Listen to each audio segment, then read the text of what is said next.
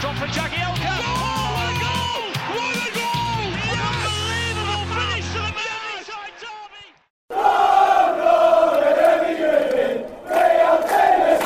derby. Welcome to the Toffee Blues, your source for all things Everton. I'm Jerry. Joining me today, we have Terry, who is here often, but we have a new friend. All right, he is the editor-in-chief. He pretty much runs Read Everton. Elliot Cuff is with us. Elliot, thanks again for being here, man. Cheers, man. Thanks for having me. All right, so actually, I told the guys off camera I was going to start with the story, but I'd rather talk to Elliot first. The mood struck me. So Elliot, we'll get to your Everton thoughts in a minute. We know you put a lot of Everton content out there among other clubs, but as far as you also are a big film guy. So we're going to start. Let's tell us some of the films you're into lately. The ones where you're talking to friends and you're saying, "Oh gosh, I saw this. You need to see this." So, I've got to admit that as someone who sort of claims to be such a big movie fan, there are so many holes in what I've seen and what I haven't seen. So most of this year has just been catching up on every little bit I've missed. And one film I saw really recently on Netflix is Okja, South Korean movie. I saw it. What do you think of that? Because I thought it was really, really good. I really liked sort of the subtext behind it, the actual direction from Lee Bong-ho, the acting in it. I thought it was fantastic, and I've been going through a lot of movies at the moment that are of lesser quality, shall we say. I've got a bit of I'm a big fan of bad movies as well as I am of good movies, so that was a nice sort of way to break it up in the last couple of weeks. For the people listening to the podcast, I'm pumping my fist right now because that's good. I love the crap. I love the bad films. You know what I mean? The ones that have become art through mediocrity.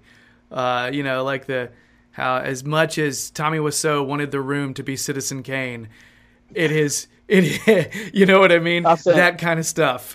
I saw Anaconda a few weeks ago, and I loved it. It's amazing. Sometimes those are the kind of movies you need to watch. You know, and the producer of that film was recently the dean of the film school here, and actually she just left. So yeah, it was really great when you got her talking about that movie. I bet. I knew you were going to mention The Room as soon as he said bad films. You can't even mentioning The Room is banned in my house because my wife's named Lisa, so whenever she does anything that annoys me, is go, "You're tearing me apart, Lisa." All the time, and it pisses her off because she's not even like watched even a clip of that. And she hates it. She just goes, "What voice is that you're doing?" I don't know.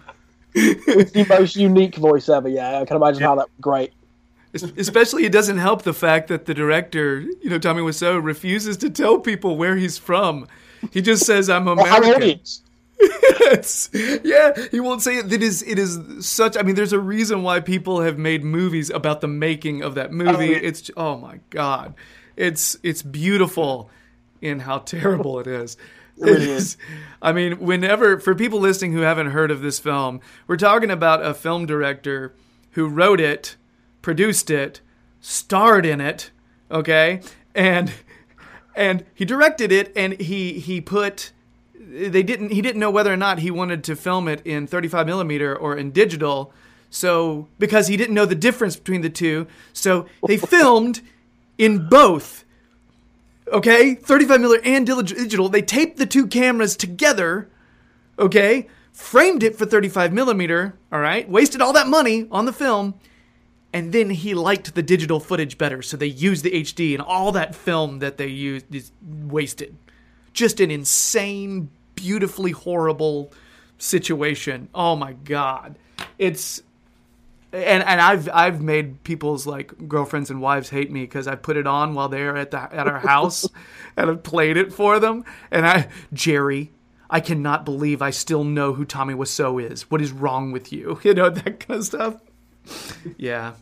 It is the perfect bad movie. Out of all of them, it tops them, doesn't it? It is the perfect. How did anyone ever make that? and think it was going to be anything other than atrocious. Yeah. Every once in a while, I'll put my iPod on shuffle, and some of the music from The Room will come on. It's the worst. And so anyway, so we've gone through that. Hey.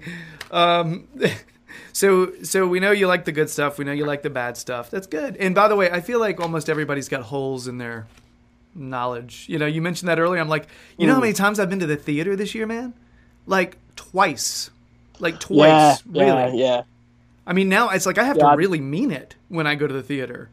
I'm the same. I mean, you know, I can't afford to go every single week as much as I'd love to. So you have to pick and choose, don't you? The big events, you know, the Marvel movies, for example. Yep. Big events, you can't miss it, so you go to those. But the smaller films, I think, I'd love to watch that, but I'm gonna have to wait for it to come out elsewhere. Yeah, actually, I misspoke. I did 3. I did Endgame. I did Spider-Verse. Was Spider-Verse this year still, technically? Far From Home was this year. Spider-Verse was the back end of last year, I think. Oh, so maybe I didn't do it. Maybe it was just Endgame and Midsommar, the ones that I watched. You know, total opposite in audience as far as who's watching it with you. I'll tell you that. Oh, definitely. I can imagine. Yeah. So anyway, well, Elliot, we're going to have to keep this going, talk about that some more soon. I have one quick story to tell everybody before we get to Everton things, because I felt like we need some happy feelings. Because yesterday, about a week ago, I was at, we don't have Everton here. So we have to go to college soccer games, all right? We don't have Premier League football. We've got college soccer. So I went to a game. One of my buddies who's like in charge of the supporters section is a huge big time Liverpool supporter. And we saw him after the game, and my boys, it was late in the evening. It was like past their bedtime, like 9:30. They're running all over the place. They're nuts. They're 7 and 4 years old. And I saw the Red supporter, and I was talking to him about the game and everything. Well, he's got another buddy, another really nice guy, and he walks by, and he says, "Oh, by the way, look what he made me." And he held up a shirt, right? And it's a Liverpool shirt. It's a quote by by Carragher, okay? Whatever. I saw it. I tried not to make too much of a deal about it, because I was like, but I'm trying to be nice to the guys because they're nice guys, all right? The guy, so it was this really nice shirt. He's super proud of it, super excited. I'm like, Bennett, come check this out. You know, my 7-year-old comes up, looks at his shirt for 2 seconds, and just goes, bam, and takes his hand and slams the shirt on the ground and runs away. And I'm sitting there with my hands on my head, like horrified, but secretly gleeful. Because I was just like, you better apologize to him. I mean, because the guy's such a nice guy. It's so disrespectful. And he would, I can't imagine why he did that. But then I'm like, I know exactly why he did that. You know what I mean? So yeah, exactly. Yeah. So yeah. Anyway, that's the brainwashing that's happening in our household. Apparently, all sorts of antisocial, aberrant behavior coming because of our love for a certain blue team. Yeah. So that's my life. All right, let's get back to the normal Everton things that don't involve tossing red shirts on the ground. For the podcast listeners out there, this is what's going to go down today. We have to talk about the Bournemouth debacle. What happened there? Let's do a little post-mortem. Yeah. So we're going to talk to these guys about what the deal is with that. Then we're going to have a little middle bit. It has been we put a question out there to the social media universe. Said, what's a good thing for us to talk to? What's a question we could answer? Somebody gave us a juicy one, so we'll get there to that. I'm not going to spoil it because I want genuine reaction. And then we'll talk about our form away from home. Because what the hell? You know what I mean? What is going on? It's very strange to see how up we are for when we play at Goodison and how down we seem to be when we're not. So we're going to talk about that. Then we'll finish up with a quiz. It's a pin shootout quiz, but it's a little different than our other pin shootout quizzes. So we'll talk about that. So, Bournemouth. Spoiler alert, if you recorded the game and are planning on watching it today, I'm giving you fair notice. Okay, we lost. It was 3-1. All All right. Despite going in on a good momentum shift at the half, felt pretty good about going into the second half. Got to be honest. Dominic Calvert-Lewin grabs a header, despite people like Terry saying, "Oh gosh, ignore what I said about DCL." Oh, and then he's got to take it back 2 seconds later. I give him flack, dude. Everybody was saying that on social media, so Terry's he just speaks for the masses, I feel. So that happened. I was feeling great, and then, well, as they say, shit happens. So, Elliot, if you want to give us some initial thoughts, I'll get into specifics in a little while, but you want to talk about, go wherever you want to go, is what I'm saying. Carte blanche. Well, I mean, as you said, it's a bit of a post-mortem, isn't it? Because I think at this point in the season, if you look at the first 4 games, 7 points from 4 games, beating teams like Watford and Wolves, who have been tipped to be top half finishers, if not challenging for the European places. You play Bournemouth, and really there's no way you come into that game not expecting 3 points. And to come away with not even 1, but 0 after being atrocious again, it's really disappointing because obviously against Aston Villa we did the same thing.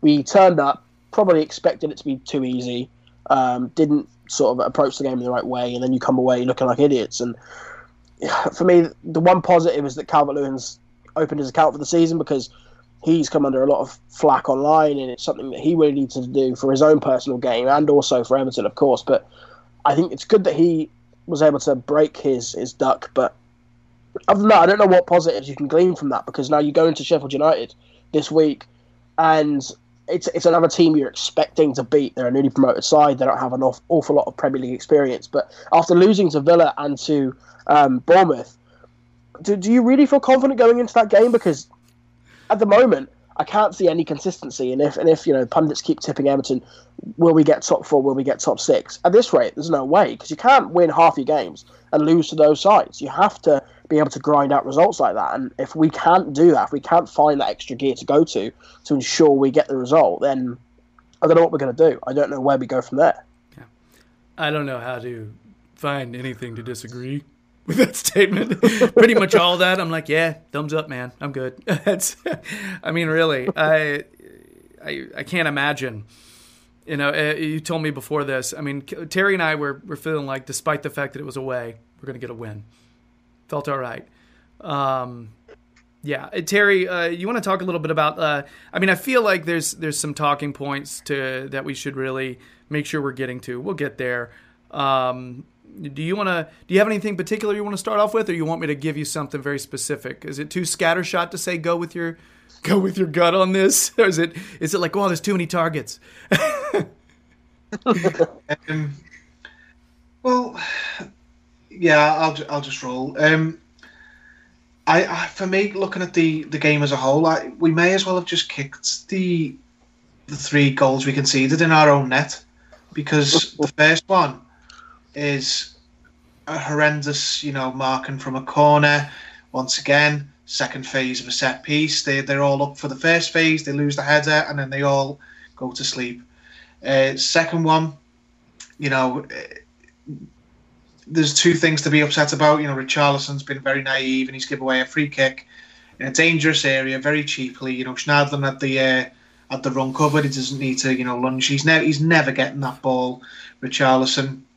And obviously the third one, Yerry Mina has gone for a bit of a walk and decided to stay where he was and just give Callum Wilson an easy, I don't want to say an easy goal, it was a good finish, but like an easy opportunity. So just a defensive disaster class, absolutely awful from the team as a whole. So it's we're our own worst enemy. We can't get out of our own way when we're playing some of these teams, especially away from home. I don't want to go too much into the away form yet, because we're going to touch on that in a bit. But it just seems like we have to beat ourselves, and we start with a goal down in these away matches. Yeah, just silly goal after silly goal after silly goal. It was really difficult to watch. Just the final one with Mina being sucked too far to the opposite side that he's playing, too far up, too far wide. And I know he's wanting to do what he really wanting to do the right thing. He's really wanting to have an impact. But if you're almost too emotional in that moment, you start losing your discipline. And I feel like that's something that happened for him right there. Defensive. I don't know that it's miscommunications. It's mental lapses. And we did not look aggressive on set pieces. I felt like they got first touch on most set pieces. You know, that's an issue. And I feel like, I know they went big. They did come out pretty tall. You know, they went with some players that were taller, to be able to be a little bit more physical on set pieces, I believe. And they came out pressing. I don't know that I thought they were going to come out like straight up pressing. You know, they pressed every opportunity they had first half and the beginning of the second half. And I think I felt like we reacted like we didn't think it was going to happen. We gave away the ball way too cheaply coming out of the back, like a lot. For me, it's a mentality. Now we'll get there. We're going to talk more about away form later. So I don't really want to make this strictly about mentality. But a big part of this was defensive mental lapses as a group, as a whole. It's not even one dude this time. It's a group. So anyway, we've gotten past that. All right. I think the things that made people's eyebrows raise at the very beginning, Elliot, DCL was in for Keane and Schneiderlin was in for Gomes, Andre Gomez. All right.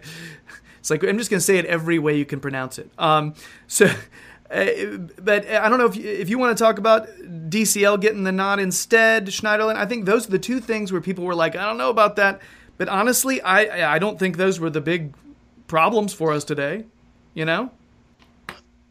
Yeah, you're right. I don't think they ended up being the main problems, but I was speaking on the radio earlier in the week about Moise Keane, and you look at him as a 19-year-old, extremely talented young player. He's going to be a big star in the future, but he needs an adjustment period in the Premier League, and at the moment Everton don't have the patience, they don't have the affordability to let him do that. So if he doesn't perform, if he doesn't start scoring, then naturally it made sense to me that Silva would bring Calvert-Lewin back into the lineup because he can rely on him in the sense that he has prior experience of scoring, even if he isn't the most promising outlet for Everton to score with at the moment because he looks so poor. I think the problem with Calvert-Lewin is too often he wants to walk the ball into the net. He doesn't just take the first opportunity. He could take a touch inside and hit the ball. You're not going to score every one, of course you're not, from 18 yards, 20 yards. But if you keep trying, you'll eventually get on the score sheet.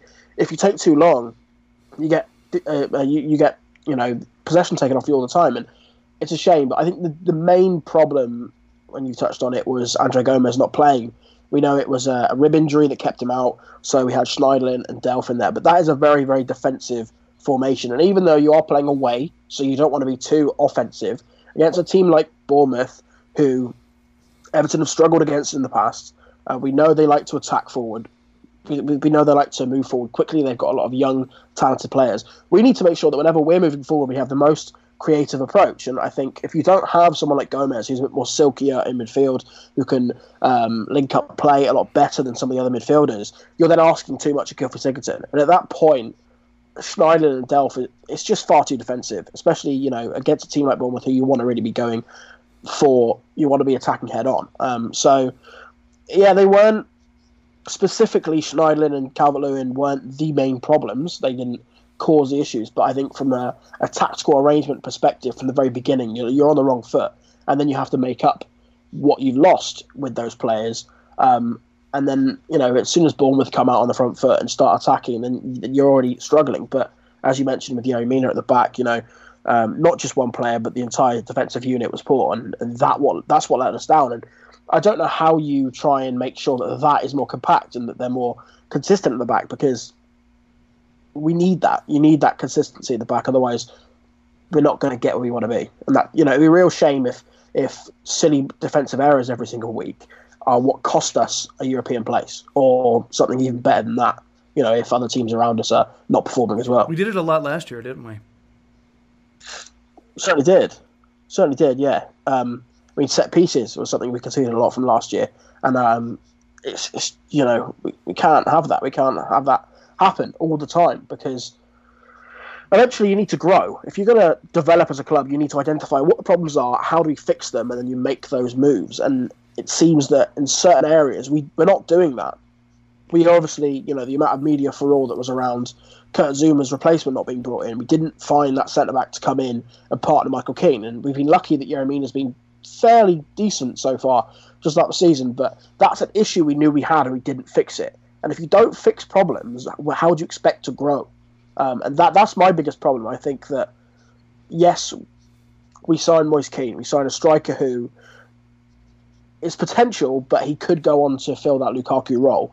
But that is not enough to cover up all the other cracks in the squad. And I think with poor performances like the one against Bournemouth, it shows that there's still so much work to be done to get Everton to a point where they can actually challenge for anything.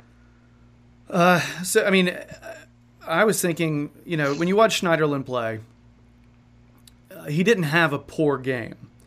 I guess it's just considering what he does as a player compared to what Gomez does. Gomez is sort of like a transitional player. He's really good at taking it from, we've just gained possession, starting an attack. He may not be the one creating the chances in the box, which he rarely is. He's almost never that guy, But he's really good at getting it to the people that are. And he's usually pretty good at maintaining the ball. Schneiderlin, frankly, his passing was all right yesterday. It wasn't entirely backwards. He made a decent amount of forward passes. I specifically was watching for it. And he didn't give the ball away. I thought he had some silly fouls, some really silly fouls in a few areas that just didn't need to happen. At one time, he dispossessed a player, and then afterward went back in and hacked the leg. The ball was gone, just went back in. It just gave him a stupid kick, for no reason at all. So I don't know. It's a weird thing, and I think DCL. Do you think is it possible that for a lot of people that thought Keane should have started, and I may want to give this to Terry, is it possible because it seemed like Silva brought him in because he actually said because of the way of certain qualities that he has against Bournemouth, a team that has other qualities. So was he thinking aerial ability? Is that what he's thinking? Is he thinking pressing and speed? Terry, or is it the fact that he's just straight up overthinking it and should have played Moise Keane just because he appears to be more clinical, but we don't know yet. I mean, I think the only reason is probably the aerial capability. Like Bournemouth have got smaller centre backs, and Calvert-Lewin's decent in the air, and it worked sort of. We got a headed goal from Calvert-Lewin from a cross, but we didn't cross to him enough. We spend every game whipping 50 crosses in and getting nowhere. But the one game where it might have been far more appropriate, it didn't seem to happen. I mean, you want to cause yourself grief on Twitter than defend Calvert-Lewin. I mean, he's been assigned as the boo boy at the minute, which some people are being overly negative, but a lot of people, just saying what they think. They don't think he's good enough, and there's something to be said for that as well. But I think the main problem is you can't have him and Sigurdsson together. They get in each other's way. They don't seem to understand what the other one wants the other one to do. So Calvert-Lewin doesn't know where to go for Sigurdsson, and Sigurdsson doesn't know where to put it for Calvert-Lewin. So I just think it's a bad combination, and basically you're going to have to pick one or the other for me, and it's going to be Sigurdsson, isn't it? Let's be honest, because he seems to be the main, creator in the team. People are crying out for him to, drop to the bench, put a Iwobi behind the striker. I think it's far more likely that Sigurdsson stays and they change about with the striker, depending on who that is. I mean, I want to see more of Moise Keane, but I certainly don't think. Moise Keane on the pitch from the start, we still concede those 3 goals. For me, anyway. Maybe we change the game if we score from different chances that he creates. It's a big what if, but I don't know. I think at the minute, because there's been so much player recycling in the summer that we're still we don't want to be, we don't believe we should be, but we are still in the and Pat Painesley used the word transitional sort of phase where we're sort of figuring out the team, the chemistry, the formula, who works well with who doesn't work well, because we've so far this season, we've used Gomez in a couple of games, we've used Schneider in a couple of games. Excuse me.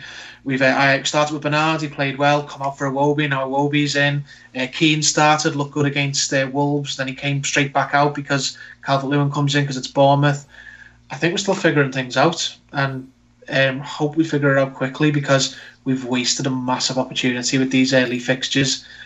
I never go into away games expecting to win, but you looked at these fixtures and just thought there is a perfect opportunity to correct the away form. You've got early games against Palace, who are in disarray, Bournemouth, Aston Villa, who've just come up. It's such a waste, and you just feel like it's of our own making because of the type of goals we're conceding, that they are from individual errors or poor performances as a whole, as a team. The only, suppose, saving grace for the goals we conceded at the weekend is they're three very coachable goals. It's pick up your man better on the corner, be better in the second phase, Delph go with your other foot on that free kick and you just clear it first time, send it into the stand. Yerry, don't get caught ball watching. These goals we were conceding every game in the middle third of last season, and we were decrying it for a long time, and then we had that long break and they seem to disappear. We seem to have sorted the defensive lapses out, but they've crept back in. No, I hope they haven't crept back in full time. I'm not suggesting that suddenly we can't defend anymore, because we started off the season really strong defensively, but it doesn't mean you can't slip back into bad habits. And I just hope that Silva gets them on a training pitch this week and says, listen, we're going to drill set pieces because you've literally shipped 2 easy goals in one game, and then let a third in from open play. You look at the changes that Silva made in the second half. Anything you felt like was a positive? Where you were sitting there nodding your head, thinking, "Yes, that's the one we needed," or were you thinking, honestly, this is just one of those games where I don't really think any of these changes are going to matter? Well, I mean, Moise Keane and Bernard come on at the same time, and that, you have to see that as positive because it's 2 attacking options. I personally think it's really harsh on Bernard to have lost his place. It makes sense that Alex Iwobi comes in, replaces him, but I'm not the biggest fan of Sigurdsson, and I would have been absolutely fine to see Bernard and Iwobi occupy those roles, whichever one plays left, whichever one plays behind the striker. So I think that's positive. Walcott, on the other hand, I had a feeling you were going to go on this. I vocalised it a lot on Twitter. I have lost all patience for Theo Walcott. He doesn't do anything. He adds nothing to the game. So when he comes on, it was wasted for me. But yeah, when Keane and Bernard come on, you're thinking, right, well, clearly Silva isn't happy with how it's going. Clearly he wants to really get straight back into them. Come on, let's rally around, get the troops together, let's rally together, and let's really hit them where it hurts. But as soon as the third goal, I think the third goal was scored moments after Bernard and Keane come on. And at that point, you're thinking, I don't think we have what it takes to get back. And it's a shame, really, because most sides would look at that and go, 2 goals down, it's Bournemouth. We got 20 minutes here, we can do this. But Everton have beat you into submission to the point where you start to think, can we get back to this? I don't think so. Not the way we're playing at the moment, anyway. And that definitely has to change, because, I wasn't at the game, but for people from Liverpool who travel all the way down to Bournemouth, the least you want is to see them actually try to really take it to the final whistle. And I think, certain players performed well in the first half and dropped off in the second. And that's not what you want. You want people to be picking up that extra wind in the second half, to really be taking it to the full-time whistle to the best of their ability throughout the full 90 minutes. And I don't think we saw that, which is, disappointing. Yeah, there were stretches where we clearly seemed like we were going to actually start putting some in. We actually had some long stretches, and then it was just a dumb move here and we're down. it was really frustrating. I mean, the commentators we had on our feed, one of them was awful, by the way, on the NBC Sports feed. Oh my God, it just did nothing. I mean, my wife looked over at me. My wife, who was halfway watching the game, she looked over and was like, "This guy hates Everton, doesn't he?" My wife said that, okay? And I'm like, well, honestly, it's a pretty common thing. Yeah, I was going to say it's something we get a lot of with commentators over here as well. But yeah, so it was a pretty frustrating viewing. And you know what? When it was over, I was seething, and my house got spotless because I cleaned the hell out of it. I used the energy for good. Everton powered the cleaning machine. So yeah, that's one good thing a loss does for us. The silver lining. Yeah, that's about it. Silver lining. Anything else on this, guys? I'm really ready to put this in our rear view. Yeah, I mean, yeah. I'm done with this. With talking about Bournemouth, it was bad. Yeah, the Bournemouth hangover. Mm-hmm. I don't want to. Yeah, still tastes a little like vomit. Just saying. All right, so that's all for our extra time. The post-mortem on that crap from Sunday.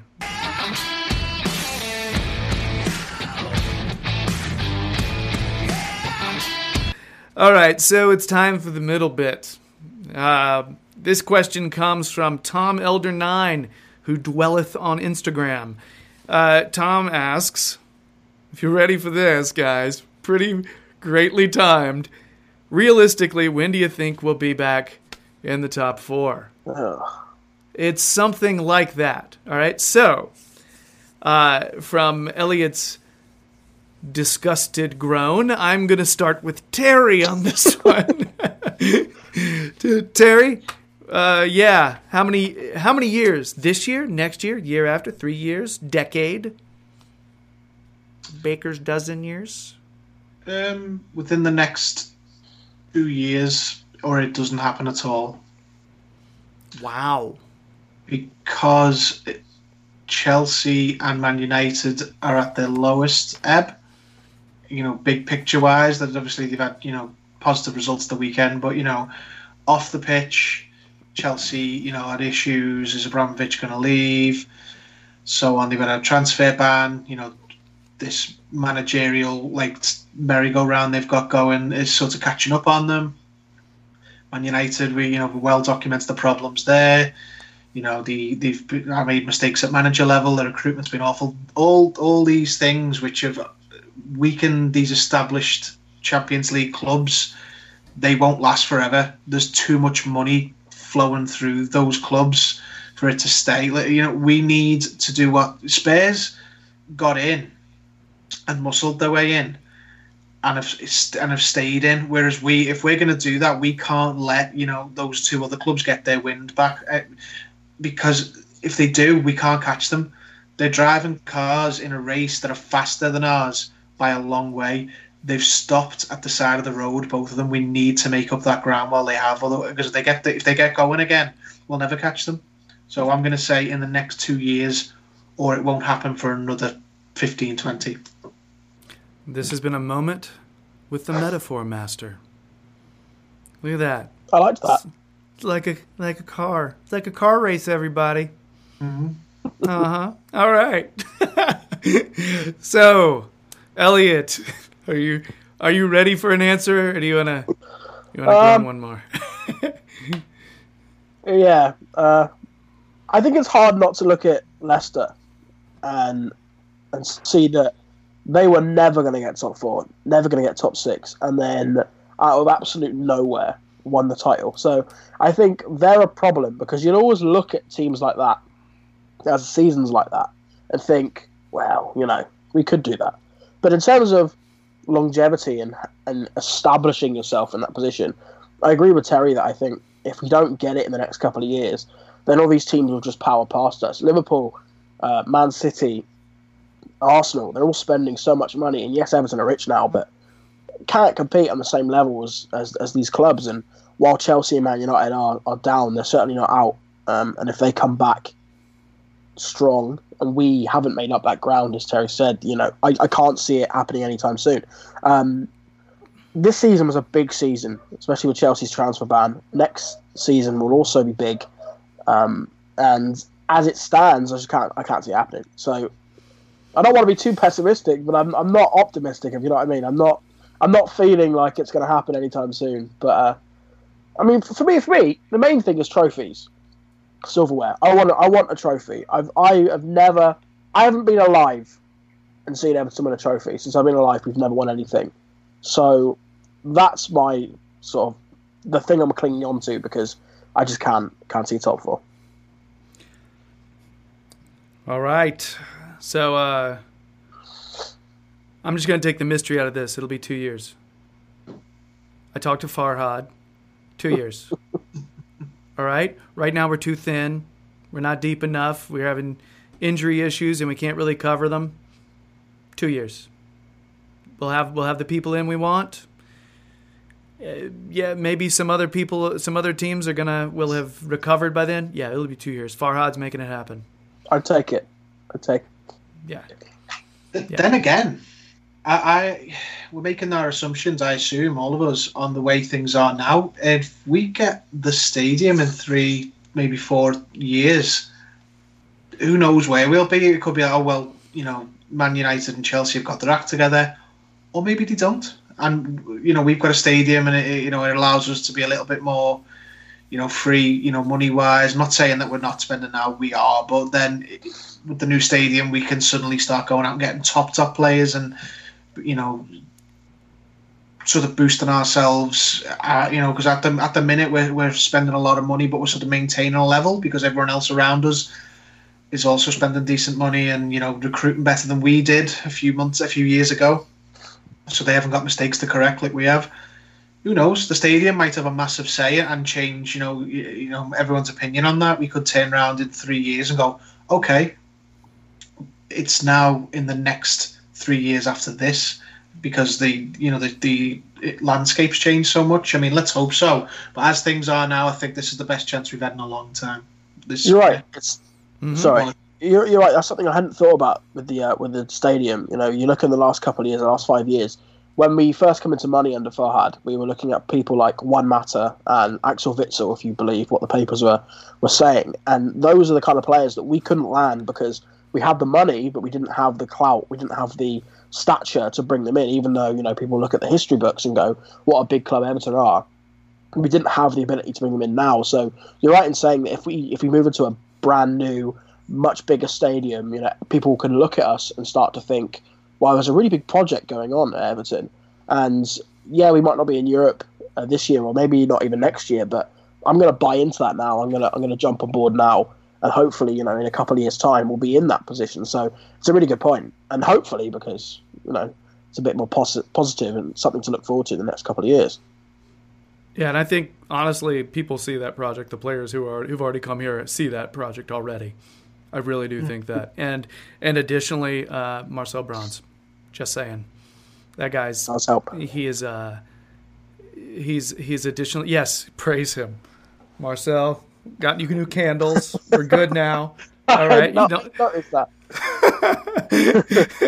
So yeah, he's doing a good job selling the club, selling the vision, and he's not.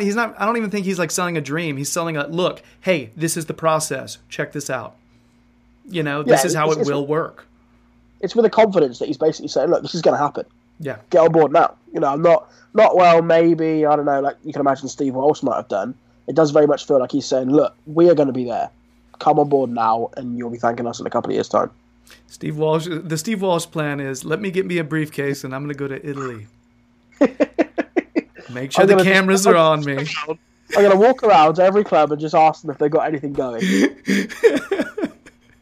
Oh, I can't say all though, because we all lived through that. So, okay, all right. So, yeah. So essentially, Terry says 2 years or never, right? Elliot said what, in a couple years? I think a couple years. Yeah, and I said 2 because Farhad said. All right, so no more middle bit. We're going to move on, talk about form away from home. Yikes.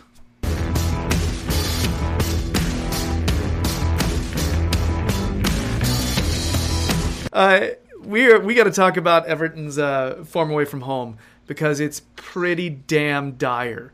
That was pretty much the word that I used to describe whenever anyone was asking me about the game yesterday. Oh, how'd y'all do? Just dire. Just so dire. And it's been like that. I mean, it's been kind of a thing, all right, where we've been dropping our performances are just significantly different away from home than it is at Goodison. So here's something. I'm just going to throw this out there. I think it's a little stupid, but only because I want to get the conversation going. And this is such a weird topic to talk about, all right? So I'm going to start with Terry, because even though technically he did start the middle bit on the podcast, he did not start this video. So, yeah. Is our home support, home form so strong that it masks kind of our true shittiness? Which it's weird. Is it the away form, the actual true Everton, or are we getting? Is it the fact that, you know what I mean? I'm so depressed to think like that, but I'm kind of like, think about how great our atmosphere is at Goodison right now. It's great. Sirens there. The supporters are loud. We've got banners flying. It's a pretty awesome thing at Goodison they have going right now. All right. Is that mojo helping to fuel us at home and kind of really helping feed us? Because it's strange because we have great away support every single time. That's one of the things people know the club by is fantastic away support, right? So I would think a little bit of that would transfer over, but I don't know. So it's obviously a mentality thing, right, Terry? And if so, I mean, how in the hell is this going to get remedied if it's a mentality thing? You know what I mean? I mean, it's definitely a mentality thing, isn't it? I mean, I don't think... I mean, obviously the support will play a little part, but you touched on it there. The away support's fantastic. It's not that, you know, the away support's poor and the home support's great. Sometimes you could even say the opposite. In the past, Goodison's been quite daunting for the Everton players to play in. Mm-hmm. I think, you know what I think it is? It's the same thing that has affected Arsenal for years, and it's affected us for years now, is that we've got good players, good, skillful, quality footballers. So when we're at home, it's all about how good we are, you know, sort of how good's the team. Whereas away from home, it's not about really as much of how good you are, it's how strong you are. And when they're at Goodison, they're not afforded the luxury of putting their head down when they concede, because the crowd, being the Everton home crowd, don't allow that. You know, they get on the players straight away, and that sort of raw kicks in, and the players can't sort of deflate like they do away from home, because you just can't. You're in front of Goodison, so they get back into the game, or they'll try and get back, or they'll push, through the barrier of a bad spell in the game. Whereas away from home, they don't do that. If you look at the second goal we conceded against Bournemouth, we've been on top for a long time. Our quality of player was showing against Bournemouth. We were having much better of the game against them. Obviously, we conceded with a poor set piece, but on the strength of the game, we were the better team. But as soon as another goal goes in, again, and another set piece, it's like the air came out of the team, and obviously you concede another straight away and nullifies Silva's substitution, whatever he was trying to do to change. It doesn't matter then. You're 2 goals down rather than 1. The game's getting away from you. But at Goodison, if we go 2-1 down, you can't just suddenly let all your heads go down because you haven't got that luxury. Whereas away from home, they always do it. They let the opposition crowd get to them. We've seen it happen to individual players. Pickford at Newcastle's an obvious one. The crowd beat us away at Villa this year. The way they were all up for it, and great home atmosphere. We couldn't weather that, and we just need to force it out of ourselves. It's affected so many other managers before Silva. Everyone's like, decrying Silva, but honestly, 6 years before this, we've been poor. 2014-15, 5 away wins. 2015-16, 6 away wins. It's the same 4 the year after that, 3 the year after that, and then last year 5. It's just we've turned into a mini Arsenal. Arsenal when they're at the Emirates, and the same as now Everton at Goodison. I fancy us against practically any team, even the top 2. Obviously, we don't want to beat City, so we'll never know how we're going to. We don't know how we stack up against them. But even in the last 2 years, the home games against Liverpool, there have been 2 draws. Obviously, there's more to it, time into the fixtures and whatnot. But considering they're one of the better teams in the league, we've done well against them. I fancy Everton at home against anyone, but away from home, when it comes to strength of character, I'd be happy with a draw before kick-off, no matter who it's against. Relegation, fodder, teams out of form. That doesn't seem to affect teams when they play us if they're out of form. In fact, we're the team they want to play. Because if you're out of form or your striker needs a goal or whatever, play Everton, because we always seem to crumble under pressure. The only way it will, I think, be fixed is just with the players are going to have to sort it out themselves. We've got you name the squad from 6 years ago. I've just gone back through the wins each season. Then you'll probably see about 3 players who are still in the club, and only one will be starting from 6 years ago, and that'll be Coleman. There's players in the squads who aren't, who are winners or have the makings of winners. Luca Dean, Yerry Mina seems to, be up for a fight. Fabian Delphi, he started strongly in the game, and obviously had a bit of a wobbler when he he was at fault for one of the goals. It's just going to be after something that we sort out, the players sort out amongst themselves, because it can't go on. It's gone through several managers and several sets of players, and it just seems to be ingrained in the club at this point. But it can't stay like that if we ever want to achieve anything. Elliot, you want to contribute on that? Because yeah. I mean, I agree with a lot of that. I think it's tough to harp on about mentality and excuse me, and mentality being the only issue, but it's such a big part of it, and I do feel that sometimes Everton go away and they're frightened as such. They don't feel comfortable. They're on edge. They're already having to compete. They've already got a negative handicap from the very beginning, and it's not something that long term is going to serve us well. And you're right in that. In the past, in the last 5 years, there was a period where we were horrendous at home, and every single time, I remember Ross Barkley getting so much grief from the fan base that he was really struggling personally to cope with the pressure because Goodison became so toxic. And now that it's night and day compared to what it is now, and it's like a pendulum. We seem to be able to fix one problem, and then the next one arises, and if we can fix that one, then this goes wrong. And I don't know how we really get around that, how we amend that. You can always look at more quality players. The better players we have, the more likely we're going to beat whoever we're playing. I don't think there's anything wrong with Marco Silva. I can't see any reason why you'd question him as a manager. Not this early into his career. I don't think he's made that many missteps. A couple of tactical errors, but nothing major. So I think it's really difficult to try and figure out exactly how you remedy the problem we have. I'm interested to hear what you think, Jerry, because I personally, if I was in charge, I don't know how I would find a fix for this problem.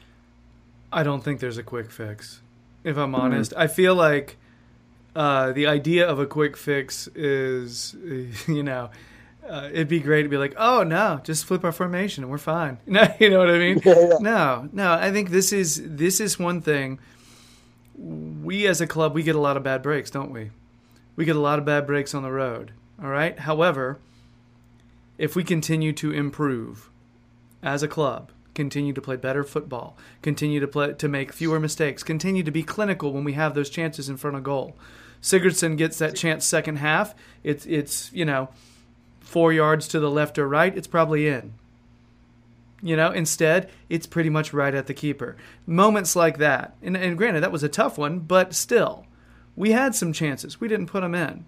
All right? If we continue to get better, we are going to get more of these breaks.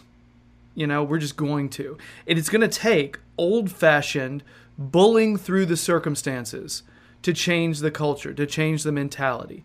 I don't see any other way. You know what? I mean, it's just a matter of our team continuing to, and you're right, guys, they're going to have to come together and be like, and make some decisions.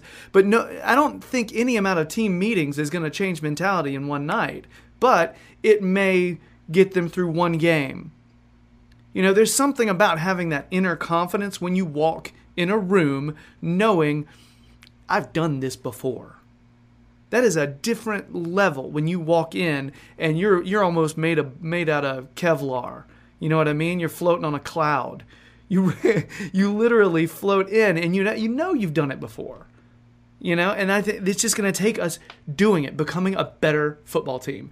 I can't think of any other way, because we're not brilliant yet. We're not very deep. We're not. One player gets hurt, that can put a huge dent in our game plan. Every single time. Tactics can have to be changed. Andre Gomez is out. That for it to deflate, for things to, it would have been tough. We still had chances. That's the crazy thing. We still had chances. Didn't finish them. And frankly, if we don't make those silly mistakes, we win 1-0. That's the crazy thing. We don't do those silly little, but we did. And we're going to keep doing them unless we become a better football team. There's really no other way around it. I got nothing. I definitely don't know the miracle cure.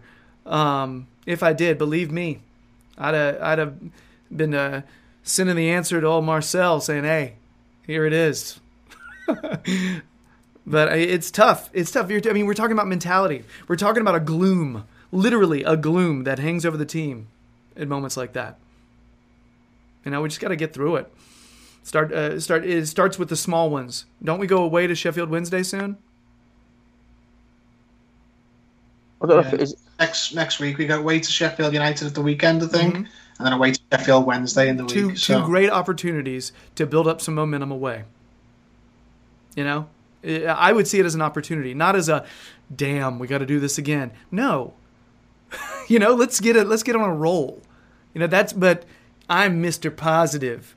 I'm the I haven't suffered through an entire lifetime of this, but at the same time, I think it's an opportunity. I would love to just sit there and take down both Sheffield teams.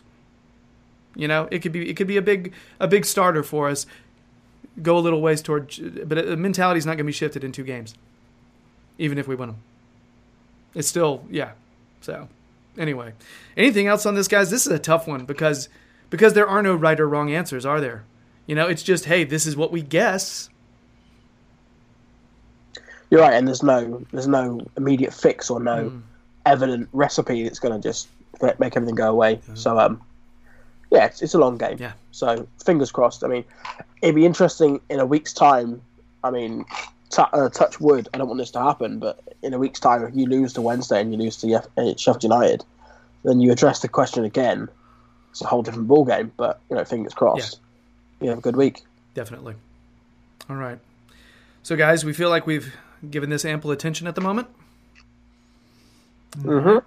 Let's hope we get to do this same segment in a different way coming up in the future. Like, how are we so great away from home? That'd be nice. We can't stop it. All right. Well, that's it for our Form Away from Home segment. And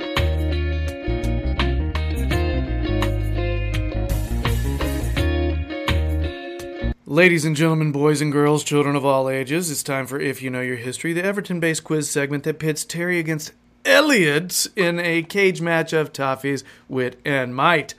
So, guys, it's a penalty shootout quiz. I will be naming a category, and you guys have to kind of, go back and forth and try to name the players that are necessary. I don't really know any other way to dress this up. God, that was the worst explanation I've ever given on this segment. I'm just like, figure it out. Ew. It's good luck to you. Yeah, I channel my southern side whenever I'm being ridiculous. So we are going to let Elliot call it. We're going to flip this fake real coin. There he is.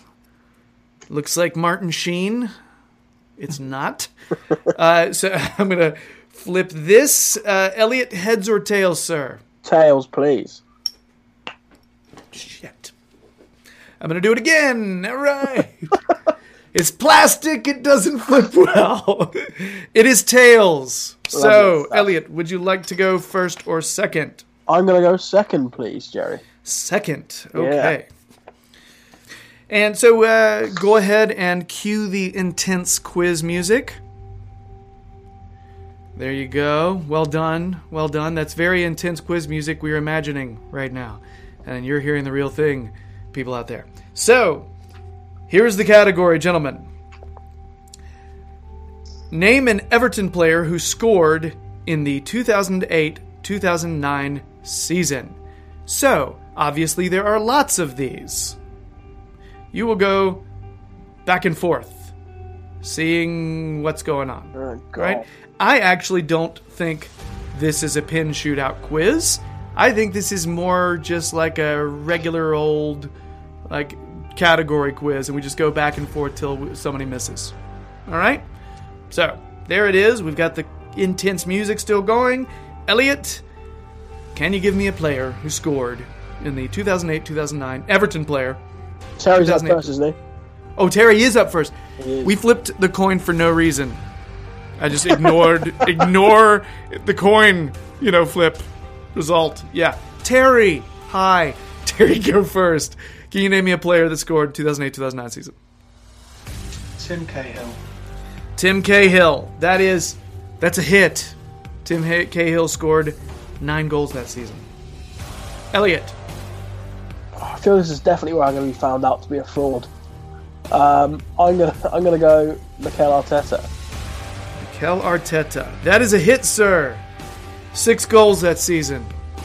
Mikel Arteta. Terry. Louis Saha. Louis Saha. Yes, that's a hit. He got 8 goals that season. Elliot. Steven Pienaar. Steven Pienaar. 2 goals that season. Good job, guys. You're rolling. Well done. Terry, it is your turn again. Julian Lescott. Julian Lescott. 5 goals for Julian Lescott. All right. Elliot. Leighton Baines. Leighton Baines. 1 goal that season. That's a close one. Terrell, what do you have? Leon Osman. Leon Osman, 7 goals for Leon Osman that season. Elliot? So here's where we start getting mixed up between years. Yakubu. Yakubu, 5 goals for Yakubu that season. Terry? Response? Phil Neville. Phil Neville is not on the list. So, Elliot, you've got to get this right. You got to have a hit.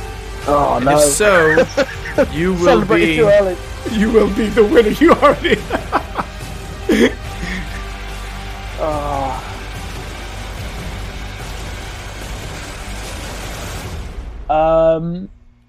2008-9.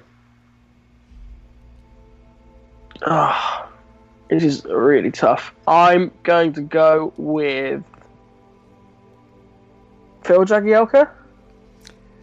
Phil Jagielka scored 1 goal Oh that yeah. season. Oh, Elliot, you like your 1 goal scorers there. I was scraping the bottom there, wasn't I? Good showing, guys. The rest of the answers, I'll rattle them off. Marouane Fellaini had 9 goals that season. Almost said 11. What the hell? No one had 11. So Fellaini had 9 goals that season. Joe had 5 that season. Dan Gosling had 3. Joseph Yobo had 1. Jack Rodwell had 1. Victor Anichebe had 1. And Segundo Castillo had 1. All right. And that's the full list. So Terry, I apologize. It's yet another thing you can blame Phil Neville for. There you go. You're welcome. Congratulations, Elliot. Elliot, your prize, if you choose to accept it, is to pick a tune to play out the show to which we will play out the show. There we go. Pick a tune. Oh, that is a tough one. That, I mean, it might be a bit on the nose, but Z-Cars would always be good to play out.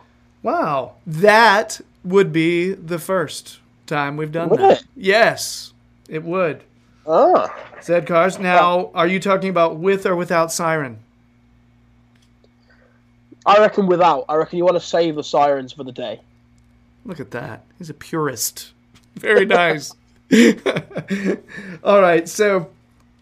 and by the way, in order to keep this legal, we have to have a little Z-Cars banter. Otherwise, nonsense ensues. So, just to talk a little bit about Z-Cars, do you guys know anything about the origin of that besides the fact it's the theme? No, I've got no idea of the origin of it. It was a TV show. It was the intro for a TV show, Right. a police show set on Merseyside, wasn't it? I mean, I don't know why Watford have got it for that reason. Like, that the connection with Everton's pretty obvious, but Watford have had it. Then they were going to bin it for Elton John song, but I watched Watford v Arsenal yesterday, and they're back to using Z-Cars. So Yeah, they are. just really, really want to think about us and be reminded of us. So they can't let go of Z-Cars because it makes them feel like they're close to us and they've never been. There goes Terry, romanticizing the Watford supporters again, making them love him even more. It's wonderful. It's beautiful. I had heard that they were going to be getting rid of their Elton John sing-along that they were going to do at the beginning. I'm guessing it was a train wreck. I just feel like you probably have a bunch of supporters like, oh no, I'm not doing that. I think when you get used to it for so long, you probably think, like, where's Z-Cars gone? It's just bizarre, isn't it? If you can become accustomed to listening to that at the beginning of the game, you must just think, hold on, what's going on? Yeah. It's always an interesting thing when I'm sitting beside someone who's never watched Everton play before, and they hear what we're playing. And I actually had a friend of mine go, what is with the magical flutes? And I'm like, oh, come on, man. It's tradition. It's tradition, man. It's a traditional club, It's not like we're, playing Phantom Menace or anything, or Fatboy Slim, or... Who is it? Someone plays Star Wars music. Is it Newcastle? Spurs. Spurs play Was Phantom that- Menace. Yeah. It's one of the reasons why my buddy Pies is a big Spurs supporter. He's a huge Star Wars fan, and he was like, "Oh, that just solves it." Yeah, playing Phantom Menace, man. Gotta pick them, and I'm just So, and I'm just like, I'm not gonna base it on the song they play beforehand, but we have Z-Cars on my kids. They have a mix they listen to before they play soccer games, and Z-Cars played before Bennett's Junior Academy game on Saturday, like on our drive out to the fields, and put him in a great mood. It was awesome. With or without the siren? Oh no, I couldn't find the siren on Spotify. I also couldn't find Grand Old Team, the Everton, the Everton one. I only found one for Celtic, and I was not going to use that one. Yeah, for some reason I could not find it on Spotify. If you guys find it, tell me, because I want that. Just saying. I've searched for it for embarrassingly an hour. So if you find it in 5 seconds, I'm gonna cry. Spirit of the Blues plays at Goodison. It's not as well known as Grand Old Team or Z-Cars, obviously. Spirit of the Blues is another Everton song. It's really good. I'll send you if you've not heard it, because that's my favourite. I'm going to confess something now. The song Grand Old Team is not my favourite. I don't really like it. To be honest, though, what do I know? I was dead against the siren, and how wrong I was. because it's brilliant. But on paper, when I heard about it, I was like, that'll be stupid. Don't do that. Never listen to me about anything ever. Yeah. That's okay, Terry. Everybody's wrong at least once. Not your one. It's okay. All right. Yeah. So, all right. So as we're closing out to the magical flutes, it's time to end another Toffee Blues podcast. If you've been listening to us, but thanks so much. We really appreciate it. Please subscribe to the Toffee Blues podcast because it doesn't hurt you at all. It can only help you. It can only make your life better. It can only enrich you. And also if you're like, you know what, I'm really curious. I hear Elliot's voice. I want to know what he looks like. Look at the YouTube channel. All right, because you're missing out. I don't know if I got that far, but yeah. Hey, it is my job to make you guys amazing. All right. So yes. All right. Yeah. You're missing out. So yeah, check out the YouTube channel. Bask in their glory. Yes. I just like saying that phrase. I'm sorry. I also like watching them squirm when I say that stuff. It's pretty wonderful. Terry's gotten to the point where he's so used to it. He just sits there and be like, stop it, Jerry. Yeah, see, pshaw is what he says. Pshaw. All right. So anyway, so check out the YouTube channel if you like. That would be awesome. If you want more Elliot, Reed Everton. He's the editor-in-chief there, runs a lot of the content there. You should check that out. Check his Twitter profile. Follow him on Twitter. He's putting out a lot of football-based information, but also film and TV stuff. All right? So a lot of variety. Yes. He likes Mindhunter. Check that out. Come and join me.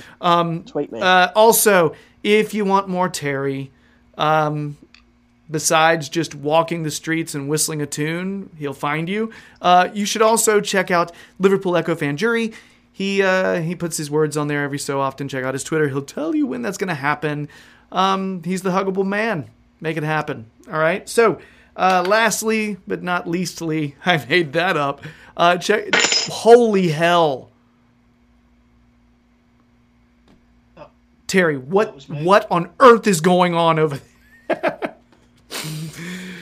Yeah, I mean, can I briefly tell you what it was? It was a money clip that I've got with my name on it that my wife got me for my birthday. God bless the confidence of my wife thinking I will ever need a money clip, because I never have. But I was playing with it and dropped it, and it sounded like the world was ending. You're like, I've got this money clip, but I'm trying to figure out how to put the coins in there. It's just not working.